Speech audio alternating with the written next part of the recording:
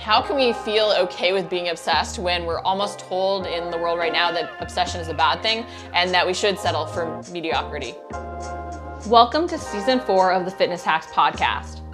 My goal this season is to help you shatter those self-limiting beliefs by learning to train smarter through proper workout design, nutrition, and mindset habits. Hey guys, it's Corey from Redefining Strength. Welcome to the Fitness Hacks podcast. Today I wanted to ask the question, why is it bad to be obsessed?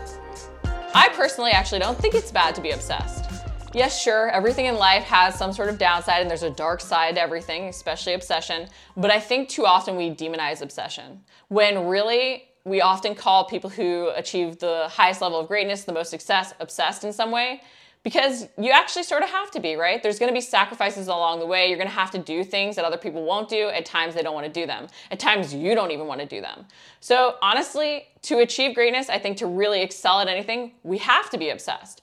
And I think this, sort of dark side of it, this demonization of obsession has come out of the fact that most people slightly settle for mediocrity. Didn't know you're gonna get a lot of attitude in season 4, did you? But I think what really happens is that people who aren't willing to do what we're willing to do, people who haven't achieved the level of success they even want, they call you obsessed, and we fear being called obsessed, but we have to recognize that a lot of times the people who are doing this are the people who haven't achieved what they want to achieve, that are afraid to make a change or step outside their comfort zone. Now, we don't want to demonize them either or, say anything negative about that, because hopefully they will be inspired to at some point. And I think we've all been guilty of saying, oh, you're obsessed to somebody, or sort of being like, I can't believe you do X, Y, and Z, right? Which we're not even necessarily trying to be negative with it. But I do think there's a slight lack of understanding sometimes of somebody who's willing to do something we're not, right? Especially at times when we're not, or we feel that we can't do.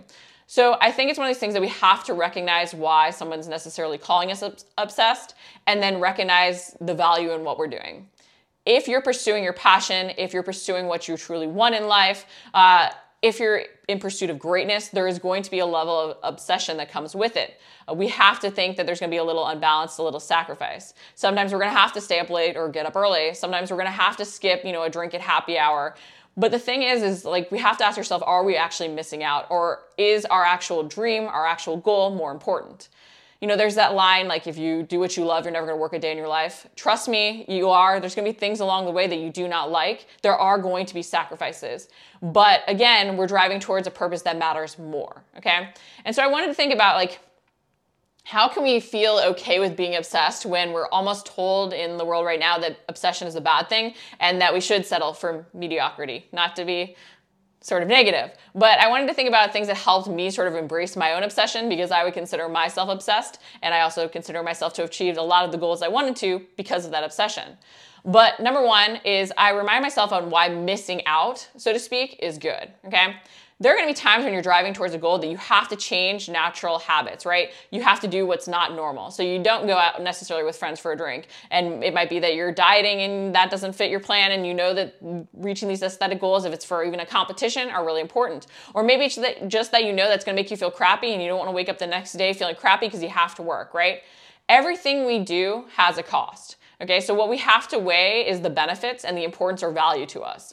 So if your ultimate obsession, what you're driving towards, is worth it, you're not going to fear missing out on that immediate gratification. It's hard sometimes to have that long-term perspective, but we do have to remember that the cost is worth it, right? The suffering in the moment might be worth it because the other habit that we're trying to ingrain, the other thing we're trying to do, matters long-term, okay? And again, it's not easy to ignore that immediate gratification, but I think it's key that we recognize there is a cost with everything, but that the reason we are obsessed with achieving what we want to achieve is because that really, truly, ultimately matters more to us, okay? And the joy of that, well, that's just everything, okay? Number 2, don't internalize the hate. Assess where the judgment is coming from. So I think a lot of times people will, again, call you obsessed, tell you that what you're doing is crazy, even be like, I can't believe you're doing that. And part of that comes out of insecurity from themselves because they aren't able to step outside their own comfort zone, okay? Maybe they don't feel they're able to do it even if they are. And so we have to remember where they're sort of coming from with this, because I think too, if we want to pursue greatness, there is a part of us that also wants to listen to outside feedback. And that's a good thing, right? We need those outside perspectives. But we can't just take every piece of feedback that we get and think that it's something that we have to make a dramatic change on, because that will lead to us never moving forward, never believing in ourselves. You have to have a little ego, I think, too, in your obsession to move forward. However, we can't just become our ego and we can't ignore all the outside feedback. So it's really key we assess, where is this feedback coming from? Is this coming from a person who's actually trying to give us something helpful, or is this coming from potentially their own negativity, their own headspace, their own feelings of insecurity, okay? So don't ignore all feedback, but really assess who is giving this to you and try and understand even why they're giving it to you. A, it might help you help them, but B, it might also put into place why something is even more important for you, right? When people say, you know, like, why are you working on X, Y, and Z day? I'm like, because this is my passion, right? And it actually makes me more passionate sometimes to do this because I'm like, wow, dang, I found this thing that I actually want to do every single day that most people don't. So just really assess why they've given their critique and be curious even about why they've given the critique, because it might help you better even understand yourself and understanding them. Number 3, find other obsessed people, okay? I've always sort of considered myself more of a lone wolf, which I've realized that a pack is better. But it's one of these things that it's not that you can't be self-sufficient, but I think having other people around you who are on the same mission can really help motivate you to even drive forward faster. It can also save you from making the same mistakes that they maybe have made and allow you a little cheat code so that you can jump ahead a few rounds, okay?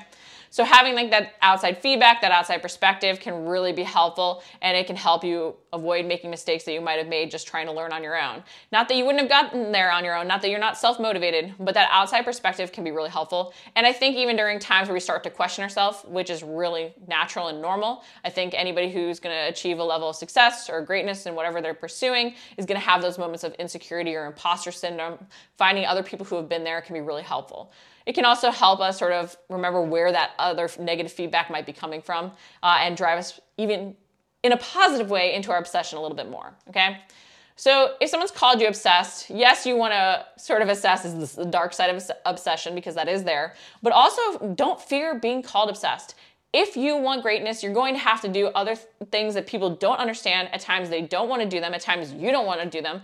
You're going to do things that other people think are crazy and outside their comfort zone and just beyond what they even believe possible for themselves, okay? But realize that being obsessed is honestly good, and it's going to help you drive towards greatness.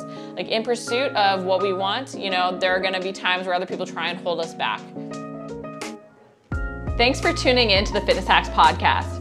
If you enjoyed this episode, I would really super appreciate if you'd leave me a review on iTunes. If you haven't introduced yourself as well, message me on Instagram or Facebook. I'd love to hear what you're working towards and see how I can help. For my free 3-step RS formula, visit rsformula.com.